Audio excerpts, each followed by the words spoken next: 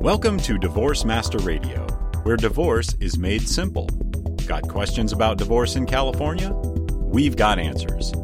Your host, Tim Blankenship, is a licensed legal document assistant specializing in California divorce, helping those representing themselves. And now, here's Tim.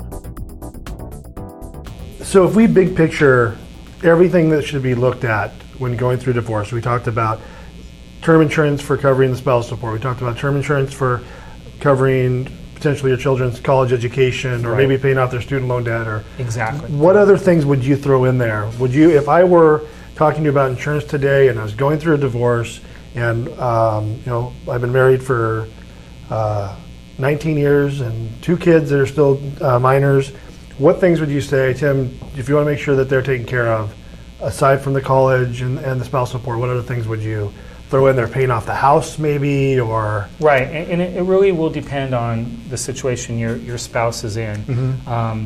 But yes, anything like that where there's a foreseeable expense in the future might be a really good thing to add into the life insurance. There's also retirement. If you think about it this way, the expectation is that you're going to keep working and you're going to keep building a retirement fund. Mm-hmm. So even though we might replace your income or your child support, that retirement fund doesn't keep building anymore. So one of the other things that you can do with life insurance is to say, well, gee, if something happened and I couldn't build that retirement fund, to use the life insurance to build that retirement fund. Mm-hmm. So that's a bigger piece. I mean, it can add up to a bigger number, but it's an important factor because I don't think people think, well, gee, I just want to pay off my house. Well, that's great when you pay off your house, then what?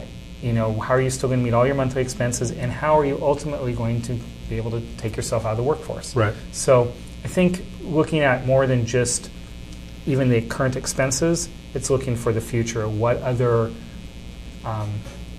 costs you may have, or what other investments you want to make, and making sure that the life insurance is there to take the place if your income can't.